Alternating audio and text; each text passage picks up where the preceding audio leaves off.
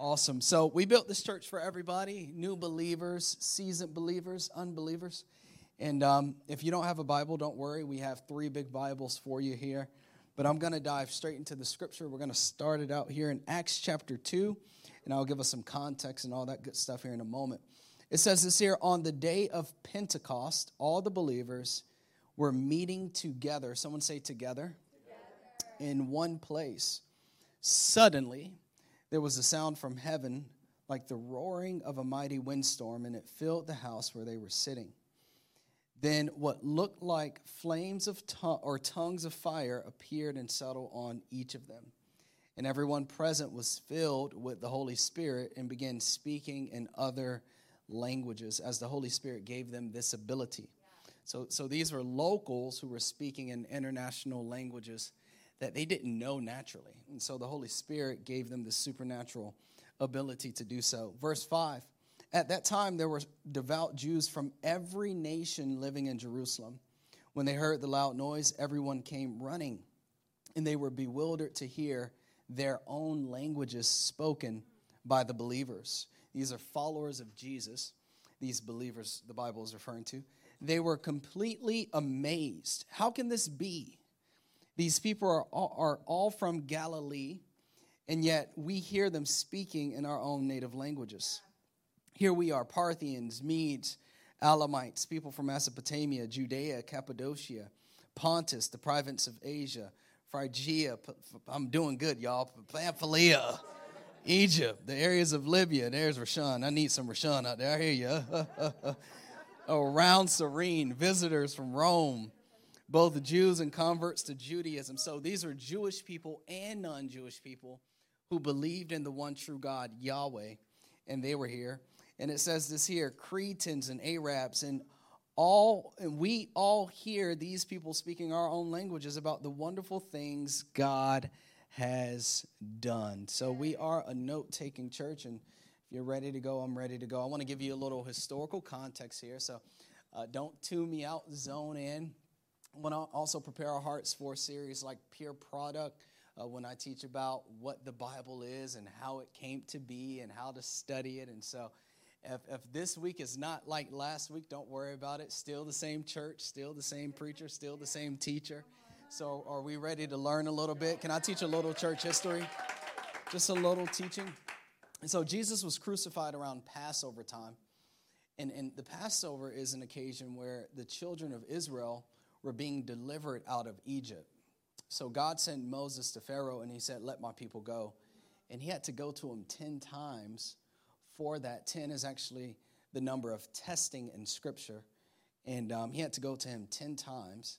And he said, well, if he's not going to let him go this last time, let my people go this last time, I'm going to take the lives of the firstborn sons of the land. And so what I need you to instruct the children of Israel to do is to kill lambs and to spread the blood across the doorposts. Tonight I'm going to send the death angel into Egypt.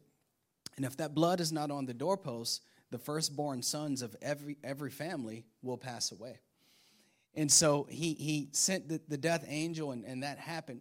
This lamb was a foreshadowing of Jesus Christ. So Jesus was crucified around Passover time.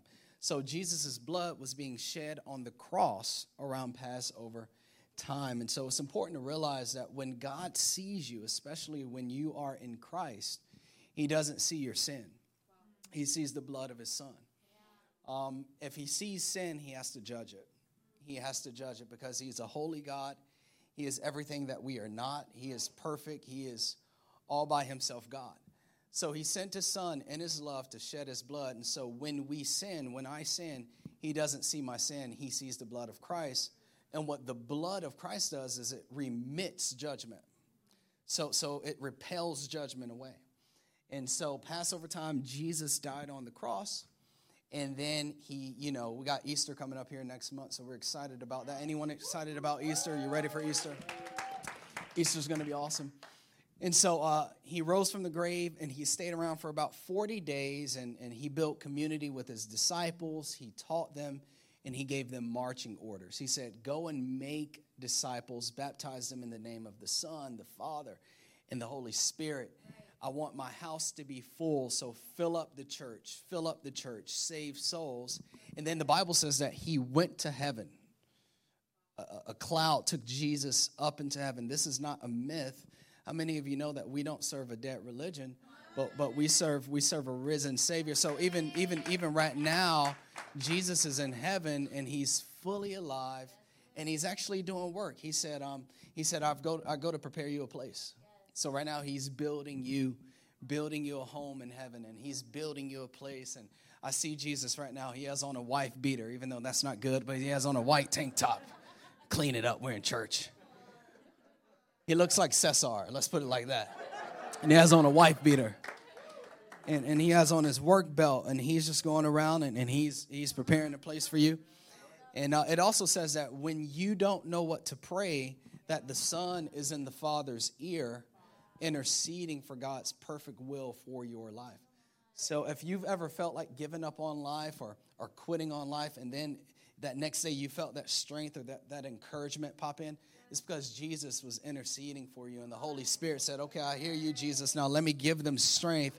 Let me give them truth, and now you're on with the next day. So Jesus is doing a lot of work in heaven, and that's why it's important that you serve right now, because when you get to heaven, there's no Cupid booty angel babies serving you sweet tea. You got a lot of work to do. And so that happened. And so 50 days, so 10 days after he ascended into heaven was what we call Pentecost. Someone say Pentecost. Penta means 50 or 5 or 50. So 50 days, he goes into heaven, and 120 followers of Jesus meet in an upper room of a house. And I love Trevor identified this because I was reading for this message this week, and I'm like, whose house had enough room for 120 people? And so that debunks this theory of Jesus was poor. No, Jesus was rolling with cats. He's like, you got bread? All right, we go build a kingdom. You got bread? Let's build a kingdom. You got bread? Let's build it. You know what I mean? Jesus ain't had time to be broke. He had to build a kingdom. You know what I mean? And so yeah, anyway, I just love that. I mean, you're studying. You're in the Spirit. Stay in that word. You're studying. And so they were there. And then these Jews came from all over the world, the Bible just told us, for Pentecost, to celebrate Pentecost. The original Pentecost was celebrated when God gave Moses the law right before the children of Israel went into the wilderness. So they were celebrating all of that. But these locals, these Galileans where Jesus was from, was speaking in their native tongue. And that's not possible. And so it's as if, because I don't know a lick of Spanish. I mean, I'm married to a Spanish woman, been married to her for 8 years. But I should know Spanish by now. We should get beyond the hola, muy bien. Muy bien. Yeah, that's about it. That's the extent of it. And after that, I need you to switch to English. I don't know. You can be talking bad about me, and what I do is I make a face. I make a face like I know what you're saying. Like, I know what you're saying. I really don't, but I know what you're saying. I know you're talking about me. I don't be knowing. I don't know at all. And what was I saying? So yeah. So that's what happened. And two things happened. I want you to go ahead and write this if you're writing down notes. Two things happened. Two promises of Jesus happened in this text. And that's number one. Here it is. Number one. The Holy Spirit was given to believers. It even says it in the text that the Holy Spirit gave them this ability. So this is important because you have God the Father, God the Son, God the Holy Spirit. Same person, different functions. So Lindsay the daughter, Lindsay the nurse, Lindsay the mom, Lindsay the wife. Same person, 4 different functions. Holy Spirit is God, the Father, God, the Son, God, the Holy Spirit. So before Jesus, God came upon people. He would anoint them, he would empower them, he would use them, and then he would lift up. Okay? When Jesus was in the world, you know, you're one of your favorite Christmas verses, God with us. Emmanuel, when he was born, God was with us. And then when Jesus went to heaven, he promised when he was in the earth the gift of the Holy Spirit within the believer. So he sends the gift of the Holy Spirit to be in us, on you, with you, in you. Okay? There's a progression of it. So the gift of the Holy Spirit was given to believers. No other faith can claim this in the world. Islam can't claim it. Hinduism, Buddhism, none of it can claim it. Only the Christian faith can claim to have the Spirit of the living God in it. And it's really a supernatural thing. And the second thing that happened, here it is, write this down, is that the church was born. The church was born. The church was born. Or another way you can put it is that the foundation of God's house was laid. The church was born. The foundation of God's house was laid.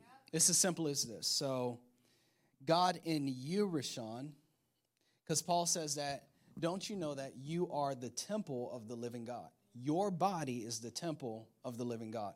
God in you, God in me, God in you, God in you, God in you, God in you, God in you, God in you, God in you, God in you, God in you, God in you, God in you, God in you, God in you, God in you, God in you, God in you. It's the temple, and he says, don't you know that all of you together make the house or the temple of the living God? And so the Bible teaches that brick by brick, God is building his house, and we are all what Isaiah calls living stones.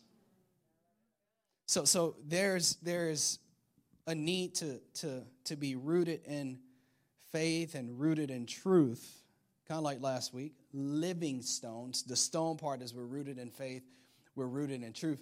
Then there's a need to be practical, living. Like some people love to pray all day, every day. You know what I mean? But we need to be living. We got to go out and live the faith. We can't just be in our homes reading our Bibles 24/7. We got to go to work and love people and be living and be the light. We can't just be in this building every Sunday. We got to go out there and shine the light in the city, brick by brick. The house of God.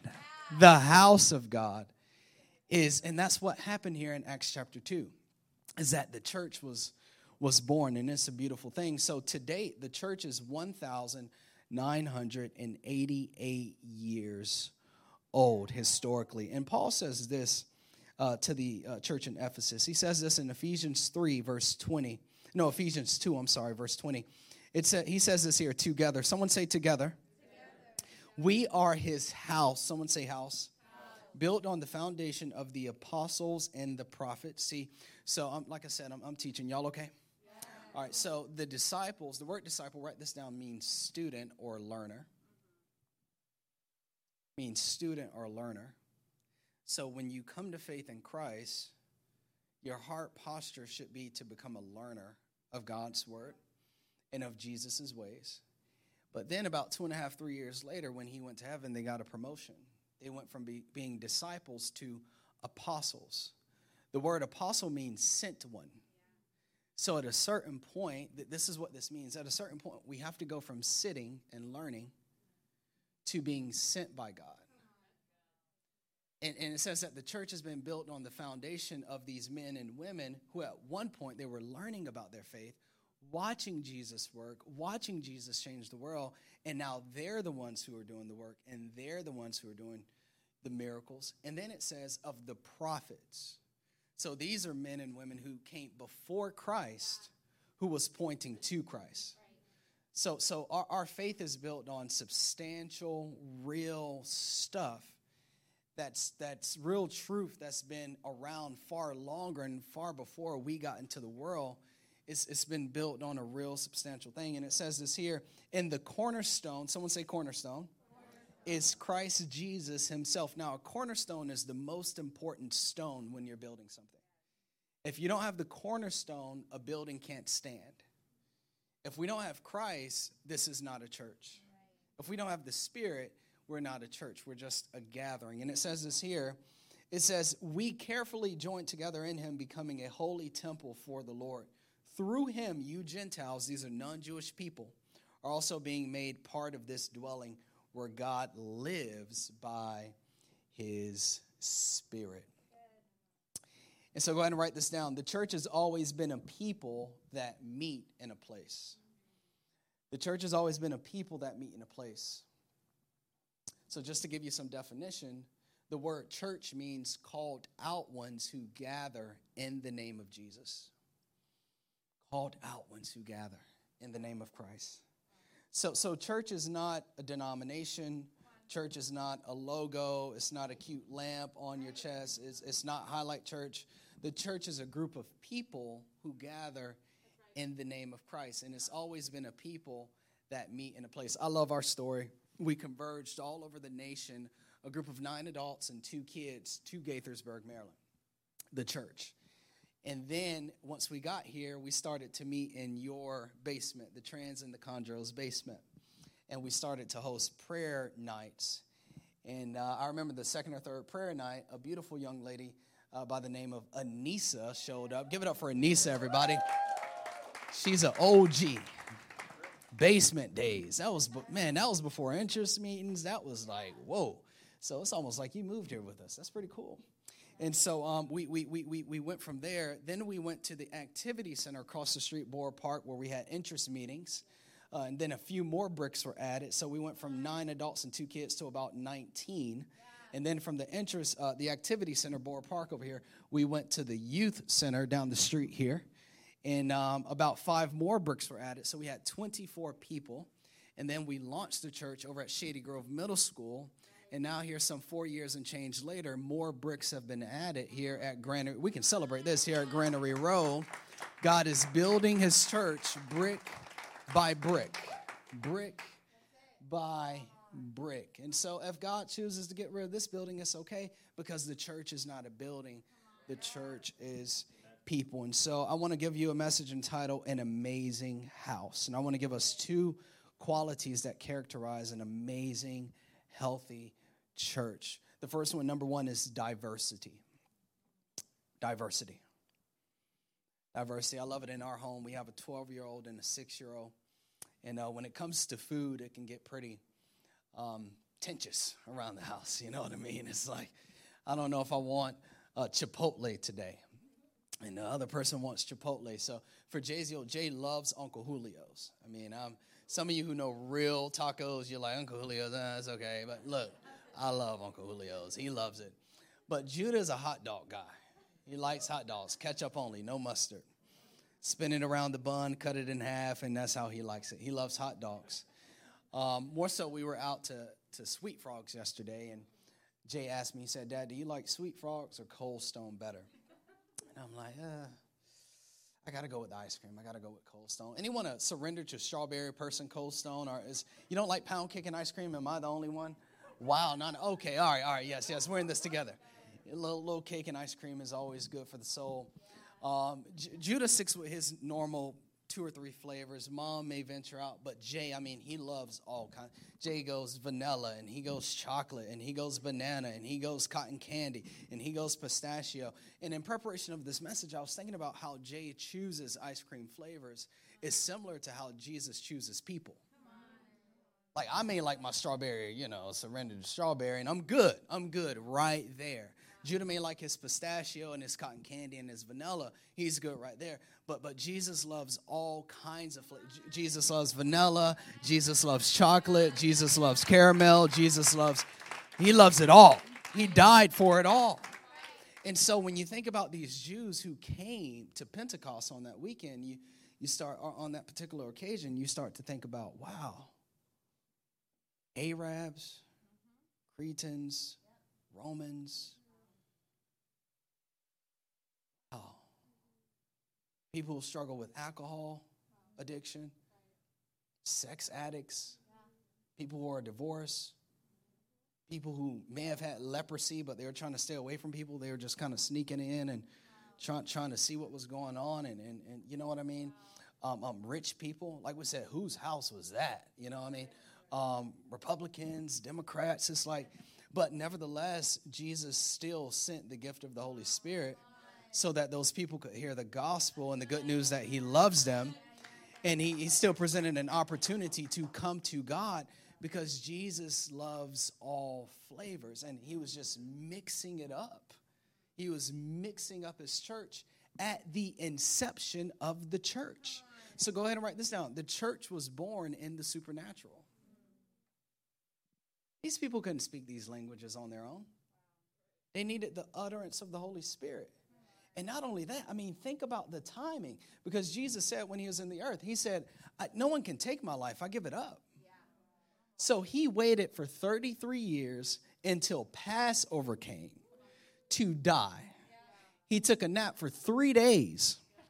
He got up, stayed around intentionally for 40 days because he needed to give them a week and a half to get past it so that they could gather again for prayer. And he said, Pentecost, the perfect time to send my spirit, because there are people from all over the world now, and now they're going to be speaking in tongues, and people are going to come to God, and lives are going to be changed, and miracles are going to happen.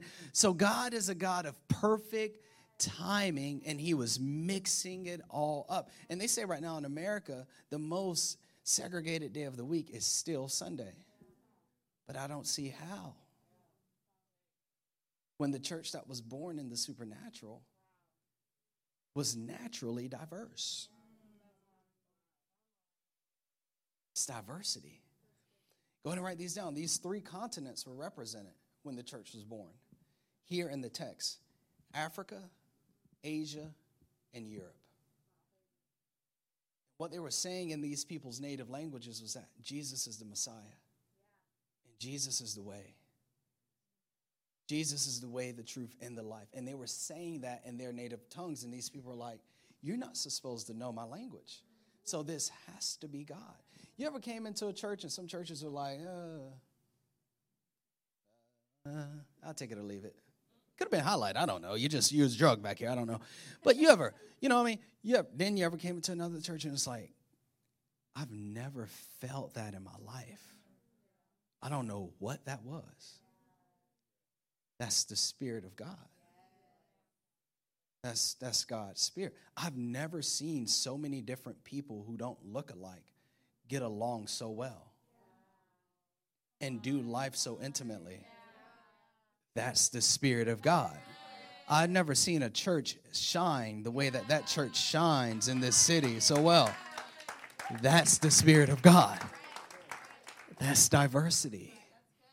And the church was born into the supernatural, into a diverse context. The Lord gave my wife a dream, and her dream was a powerful dream, but from a geographical standpoint, it led us to Rehoboth Beach, Delaware, and that dream is directly connected to the name Rehoboth in Genesis 26, where Isaac was looking for a place to settle. This is Abraham's son, a man of faith.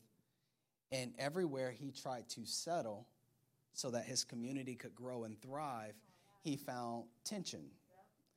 And all of his father's wells had been plugged with dirt and mud and all that. The haters always go try to plug you up. It is whatever. Keep on moving. And so he kept on moving, and he finally found a well. Y'all need to go back to the Fresh Water series. I was listening to Fresh Water the other day. It said, "To bless your life." And he finally found a well that it was just free and it was peaceful. And he named that well Rehoboth. And in the Hebrew, it means the vast expanse where we will flourish. And so he gave you that dream of Rehoboth Beach, but he put in my heart diversity. And he always said for years, he said, Josh, you're going to pastor a church. You're going to pastor one of the most diverse churches in human history. And you can't quantify that. You can't qualify that. You just have to obey that. And so when he gave you that dream, we kept our eye on it for about a year. And I just thought about it. I'm like, well, Delaware is not diverse enough. But what is around Delaware? What is near? What is that vast expanse? And if you do any Google search for the most diverse cities in America, you'll find that Maryland is in the top 10, and it has at least 5 cities. So Germantown and Gaithersburg and Silver Spring, but never had Gaithersburg been number 1. And so in 2015, God pulls this team together from all over the nation. We have white, we have Latino, we have Asian, we have black, and he's putting this team together. And then we moved to Gaithersburg. No lie, we moved in the month of May. Our family moved here on May 11th, 2016. I was in the store the next day. And USA Today had just released an article on May 12th. You can Google this right now. May 12th, 2016. And it said at the headline, Gaithersburg, Maryland, the most diverse city in America. Oh, y'all ain't excited enough about that. That's supernatural. Oh, come on. Oh, my God. Come on, church. That's good stuff. This ain't our idea. This ain't Child's idea. This is the Lord. Maybe I didn't preach that well or something. Lindsay. Oh, my God. Oh, my God. Y'all be killing me, man. But you can't fabricate this stuff. This ain't a cartoon. This ain't a game. These people lived, and they did miracles, and they died for the faith. These are the people we look up to, and you're living in this. There's nothing impossible for God when you're rooted in a healthy church. I mean, think about that. We can't fabricate. It's kind of like this building, right? Like during the Ask for the Moon series, the Lord put on your heart, ask for a building. We were in Shady Grove Middle School. This is 2019, October. The Lord put in your heart, ask for a building. And I'm like, we good. We don't need no building.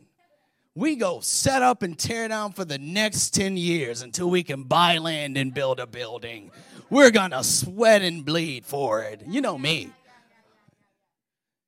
And you're like, no, God said ask for a building. I'm like, you reached out to a realtor. And he said, I think we found a spot. And we came here. I've told the story before. It was all, oh my God, it was a mess. It was a mess. It was a mess. But we came in here and we walked around and the Holy Spirit fell. And we got right there where that wall was, and we got on our knees and prayed, and you cried, and we built that wall on top of where your tears are. Now, if y'all don't get hyped about this, I don't know what's going to hype this church up. I'm going to go home. If y'all don't get ready to clap on this, I will go home. I did not pray and prepare this message for y'all to look at me. We didn't know it. God told you to ask for the building. We did Thanksgiving. We did Christmas. We bust 500 wide open. We were only 3 years old in Shady Grove. Oh, my God, God was moving, and I knew it. We moving into a building. We about to break 1,000 this Easter. I knew it. What we didn't know, but God did, because you can't fabricate May 12th. What we didn't know, but God did, COVID-19 came. But it's all good because we already had a building to meet in, to move forward in. It's a miracle. This ain't our idea. This is the supernatural. This is the Holy Spirit. This is the church of the living God. And when his hand is on your life and on your church, you're unstoppable. That's prophetic on the apostles and the prophets. We were sent and we've been given a prophetic word. And what I've been I'm trying to get us to wake up, Highlight Church. Let me explain something to you. By the year, we're still on diversity. By the year 2040, watch me now. Hear my heart, hear my heart, hear my heart, hear my heart. Hear the Lord. By the year 2040, the Caucasian race will no longer be the majority in America. And Rashawn, when God is ready to do something on a global scale, he starts in the church. And so what you have to see is you have to, everyone right now, real quick, you can't. If you were here, you'd be able to, but it's okay. Maybe you look around in your house. Everyone, real quick, I'll give you 10 seconds. Just look around the room. We don't look at each other enough. Just look around the room. This is prophecy that has been fulfilled and that is still unfolding. Why? Because in about 10, 15, or 20 years, you're going to have to lead the conversation with your Hispanic friends and your black friends and your Asian friends and your Jewish friends about how to get along and how to love people that don't look like you and how to serve people and serve with people and change a world that wants to be so divisive. But when the church was born, it was born in diversity. Did you know that about church history? It's right here. Most importantly, the context of our church and of the church in Acts 2 represents the demographic of heaven. Revelation 7, when we all come before the throne to worship God in heaven, it says, after this, Revelation 7, I saw a vast crowd, too great to count. John said, I couldn't even count them, man. It had to be trillions of people throughout the course of human history. I couldn't even count them. Too great to count, from every, someone say every nation and tribe and people and language, standing in front of the throne before the Lamb. Who is the Lamb?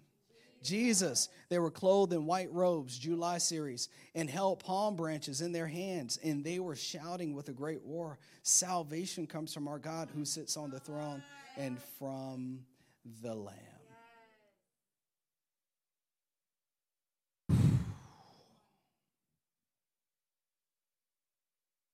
Wow.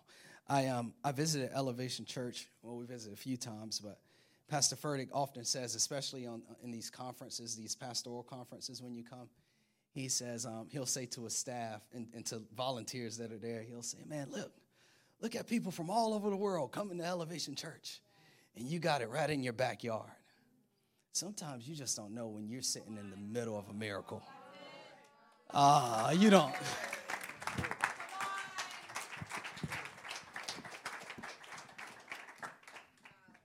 I want to go to that. I want to go to that. It's right here. It's right here. You're the future. You're the future. You're the leaders. Build this house.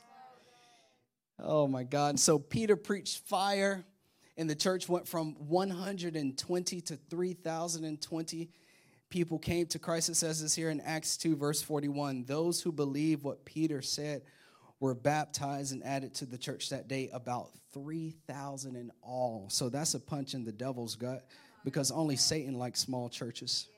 3,000 in all the believers devoted. And let me give you a pro tip. Whenever God is moving, crowds gather. And I was with the staff this week, and I'm like, why can't our registrations get past a certain point?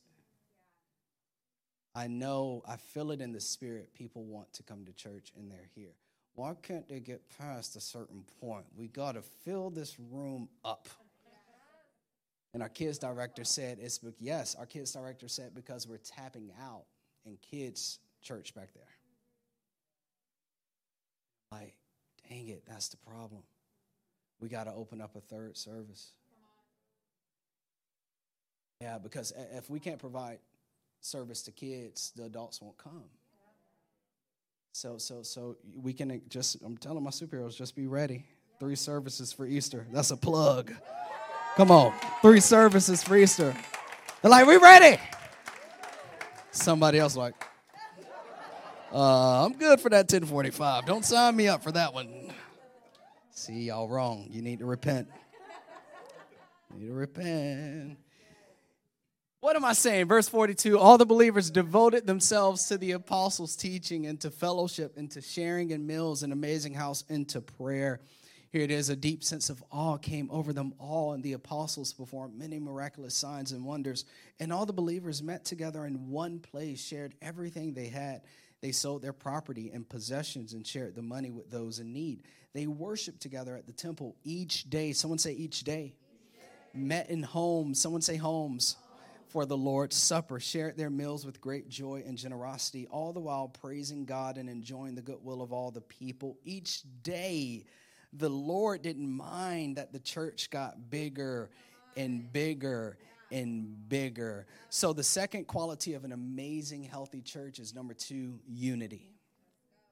Unity. And in the church, an Amazing House unifies around 4 key areas. Go ahead and write these down. The first one is, number 1, the apostles' teaching. The apostles' teaching. Or you can say the pastor's teaching. So right now, in the scripture in Acts 2, the people don't have the New Testament Bible written out because they are the authors of the New Testament. And so what they have is, go ahead and write this down. This is important. It's preparing you for peer product. They have Moses, which is the Pentateuch, or the first 5 books of Scripture. They have the historical books. They have the books of wisdom. And they have the prophets. And they just had Jesus for 2.5 years, God in the flesh, teaching them not about the law, but about the New Testament and the kingdom of God. So Jesus never taught the law. He explained it. He was the fulfillment of the law. But Jesus came with a whole new deal, and he taught about the kingdom and the ways of heaven and how to get into the kingdom of heaven while you're alive and how to get there once you pass away. And so they also have his teachings. And so right now, the apostles are coming before the people once a week, just like we are, and they're teaching. And what the church would do is they would take notes, and they would go home throughout the week, like groups, and they would break the word down from the message. So they would say, that first point, diversity, let's talk about that. That's what God is doing. That's where God is moving. Let's pray into that. Let's push that. Let's love diversity. Unity. Let's talk about unity. What does unity look like in this church? What does unity look like in your marriage? What does unity look like in the workplace? What does unity look like in the home? They break that word down. So they were devoted and unified around the apostles' teaching. What we call it here at Highlight Church is message-based small groups or light groups. That's why you get the small group. Number 2, they were unified around fellowship. Someone say fellowship. If you're taking notes, this word simply means that they had everything in common. And they were voluntarily giving away money and resources, and they were motivated by love. We were leaving church, I think it was Wednesday or Tuesday. We were going down the stairs, and we had a superhero coming out the elevator. And she stopped us because she had to tell us about this amazing testimony. And so the individual told us that 2 weeks ago they had a situation, and it was going to cost them a lot of money to get out of the situation. And they didn't have it. So that was 2 weeks ago. But last Sunday, a few superheroes stopped her and handed her an envelope. And right in that envelope, it was more than enough for the situation that she was in. And that we can celebrate that. Come on, we can celebrate that. That's what you call being unified around fellowship. You need a babysitter, I got you. You need food, I got you. Your fridge is empty, I got you. You need me to fix your car, I got you. That's fellowship. That's what an amazing house looks like. Number 3, they unified around meals. Someone say meals. They enjoyed a meal. They observed the life and the resurrection and the death of Jesus Christ. They took the Lord's Supper. A lot of people ask us, when do we do communion? We do it 3 or 4 times a year. But I want to encourage you that in your small groups, you can partake in communion. You can observe and honor God for the sacrifice that he made on the cross, for what Jesus did on the cross. Just prepare you some juice and some bread, quote some scripture, pray, and take communion. That's what they were doing. The pastors and the apostles weren't always around. They were taking their own communion. They was going out to the steakhouse. They was going out for milkshakes. They was going out having fish sandwiches. They was having tacos. They were enjoying it because Jesus loved to eat. So they carried this tradition on. And when you sit down, you can have some amazing discussions. You can really build in your relationships when you eat. And number 4, they unified around prayer. Someone say prayer. They met at the temple courts and homes every day. They prayed with each other and for each other in Jesus' name. And we know when we pray, miracles happen. So people were being healed in homes. Peace was being released. Joy was filling people's hearts. It was an amazing thing going on, and the Holy Spirit was moving in a profound way. I'll tell you what, if I'm the enemy of your soul, I don't want that for you. If I'm the enemy of your soul, I don't want that for you. I want you to be lonely. And I'll use anything to get you away from faith-filled people. And I think hell was having a party last year with COVID. Because I wish I had the graph, but if I would show you a diagram of the impact that COVID had on the people that we lost versus the people that were lost to other things, it'd blow your mind. And so the enemy just kind of rode that train last year, and he's still trying to ride it because he doesn't want people to be together. I mean, think about it. So these are people who have come to Christ. They're saved. And if you're parents, this will really resonate with you if you have kids. It is not normal to have a child leave the hospital. Some people have done this. We've heard the stories. Leave the hospital and then leave the baby on the sidewalk. When you come to Christ, Jesus says in John 3, you are reborn. So it would be abnormal for Jesus to save your soul, but not create an environment where you can grow and prosper. Y'all getting tired. I'm 5 minutes over. That's the problem. Okay, I got to go. It would be abnormal. It would be abnormal. So the church is actually built for you to grow in your faith. Because if God is the Father, if God is the Son, and the Holy Spirit, they're all in agreement that the church is important. But if I'm the enemy, check it. Before Jesus was born, you read your Bible, you'll know that King Herod issued an edict, even after he was born, to kill every firstborn or firstborn son or kid or boy that was under 2 years old. Why? Why would the enemy of your soul do that? Because he's an aborter of potential. And so if you're new to your faith and you've just been born, or if you're trying to grow in your faith, the first thing I want to do is keep you away from people who have the gift sets to grow you in your faith. And so now I know if I can keep you alone, my grandma used to say, an idle mind is the devil's playground. If I can keep you alone, I can crank it up on the depression in your life, on the anxiety, on the fear. And before you know it, you're just existing. I gave my life to God, but why isn't anything different?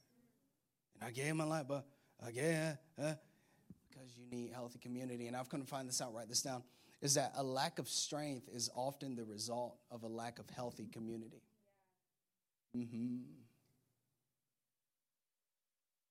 Yeah. And here it is, write this down. You may have the Holy Spirit in you, but you need a spirit-filled church around you. You need a spirit-filled church around you. I don't know God's plan for your life. I don't know where you're going to be in 4 or 5 years, or what state God's going to move you into, or what career you're going to have, or who you're going to date. But this is what I do know. When people ask me, Pastor, what is God's plan for my life? That's the top question that pastors get. Yeah. I just want to encourage you. We are not God. We don't know. But we do know this. We do know that God's plan for your life is to grow in your faith by growing with others. So wherever you are, you have to be dead set on finding an amazing house with a beautiful garden. You got to find a healthy church. And we want to know, if God ever uproots you out of Highlight Church, let us know. We're going to partner alongside you and try to find you a healthy church, because it has everything to do with your future and your potential. There's nothing like the local church. Don't get me started. Y'all remember a few weeks ago, I became a man in the local church. I learned how to deal with my finances in the local church. I grew in the local church. I was saved in the local church. I found my wife in the local church. It's all in the house. It is not out there. It's in the house. 2 action steps I want us to take as we get ready to go. Number 1, I want to encourage you. Here it is. Join a light group. Join a light group. If you haven't, go ahead and join a light group. Get plugged in. Number 2, I want to encourage you to join the team. Join the team. Let's discover your spiritual gifts. I want you to find true life by making an impact in the lives of others. Join the team. Super Steps is April 11th and April 18th. So on Sundays, you're building a relationship with people and you're having fun and you're changing the world. Then throughout the week in your light groups, you're building relationship. You're growing deeper in your faith and all that. It's just good stuff. The Holy Spirit moves in that. Hebrews 10 says this. It says that we should keep on encouraging each other to be thoughtful and to do helpful things. Some people have gotten out of the habit, someone say habit, of meeting for worship. But we must not do that. We should keep on encouraging each other, especially since you know that the day of the Lord's coming is getting closer. Some people have gotten out of the habit. The habit. Someone say habit. Habit. And COVID-19 hasn't made it any easier. But the truth of God's word is we got to continue to make this thing a habit.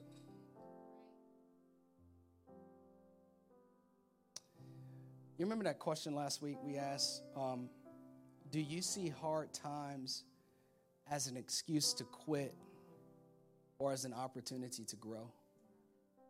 And it kind of bleeds into this week a little bit when it comes to making church a habit. And COVID-19 has been a real issue.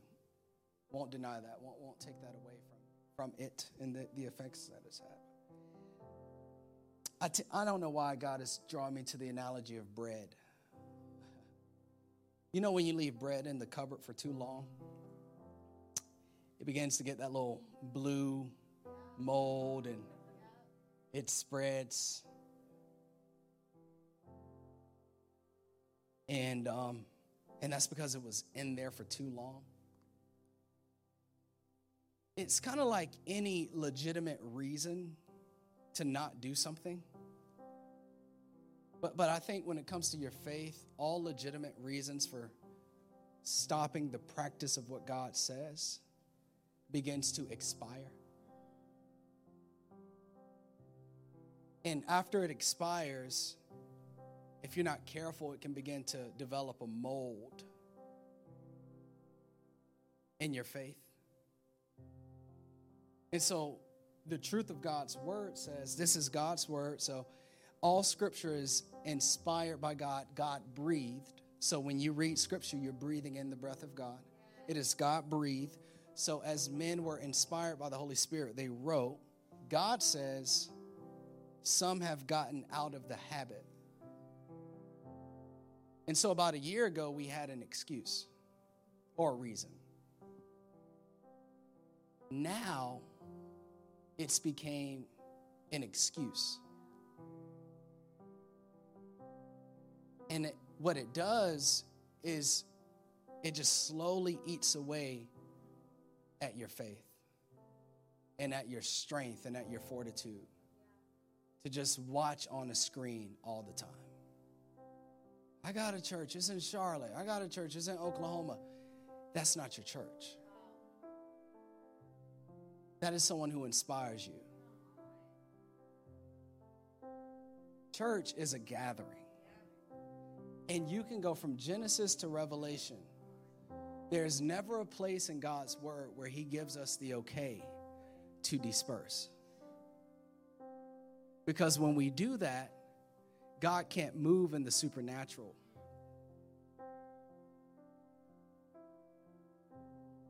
And so,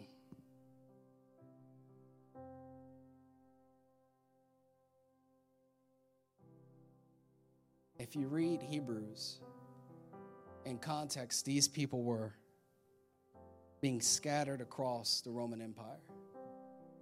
And they were getting killed for gathering. Not the author. The author is just a tool. The preacher is just a tool.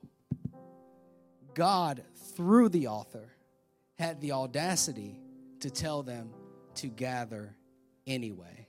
This tells me this, that we are called to gather. No matter if we've had a tough week, a good week, if our life is on the line, we are called to gather as the day of his return draws near. I don't know about you, but I think the best place to be when Christ comes back is in the house of God. It's with the people of God. I mean, Jesus took his disciples everywhere, Rashawn. Culturally, lepers, you couldn't get within 6 feet of them. if the wind was blowing, you had to be outside of 120 feet from a leper. Jesus would come.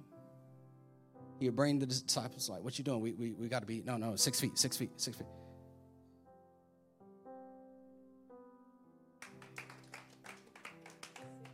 Healed.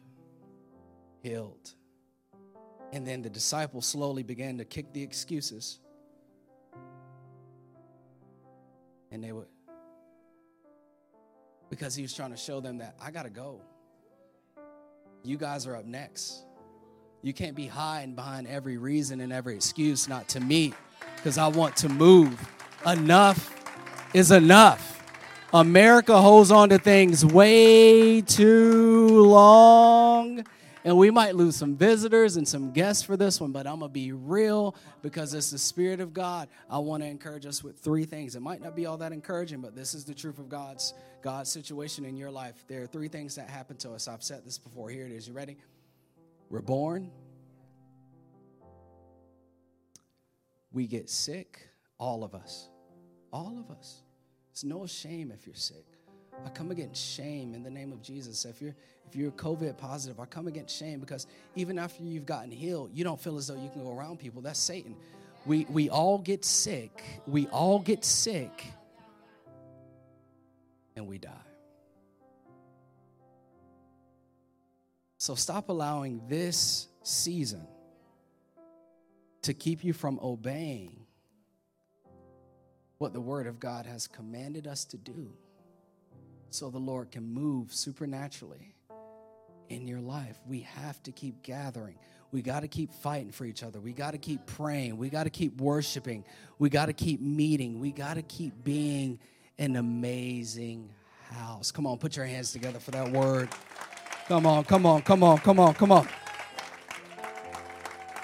We got to.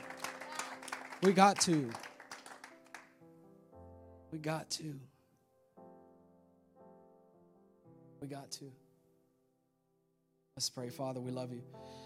We thank you, Lord Jesus. We give you honor and praise, God. Woo, Lord, thank you for your word. Thank you for your local church. Thank you, Lord, that all things are possible. Lord Jesus, you said wherever 2 or 3 gather in your name, whatever we ask, you will do. So, God, I pray for healing. I pray for strength, Lord, in your people. I pray for the peace and the faith that they need to move forward into this week, knowing that you've already gone before them. They've honored you by gathering. They've worshiped. They've received the word in their hearts, God. Now I pray that it would bear fruit here in the future, Lord. Show forth your glory in their lives. If there's anyone in here who does not know Jesus as your Lord and Savior, I just want to give you an opportunity to come to him today. For God so loved the world that he sent his one and only Son, and whosoever shall believe in him shall inherit eternal life. God loves you, and he sent Jesus to prove it. You're saying today, I want to be made new. I want your Spirit. Wash me, cleanse me. I'm coming to you, Lord.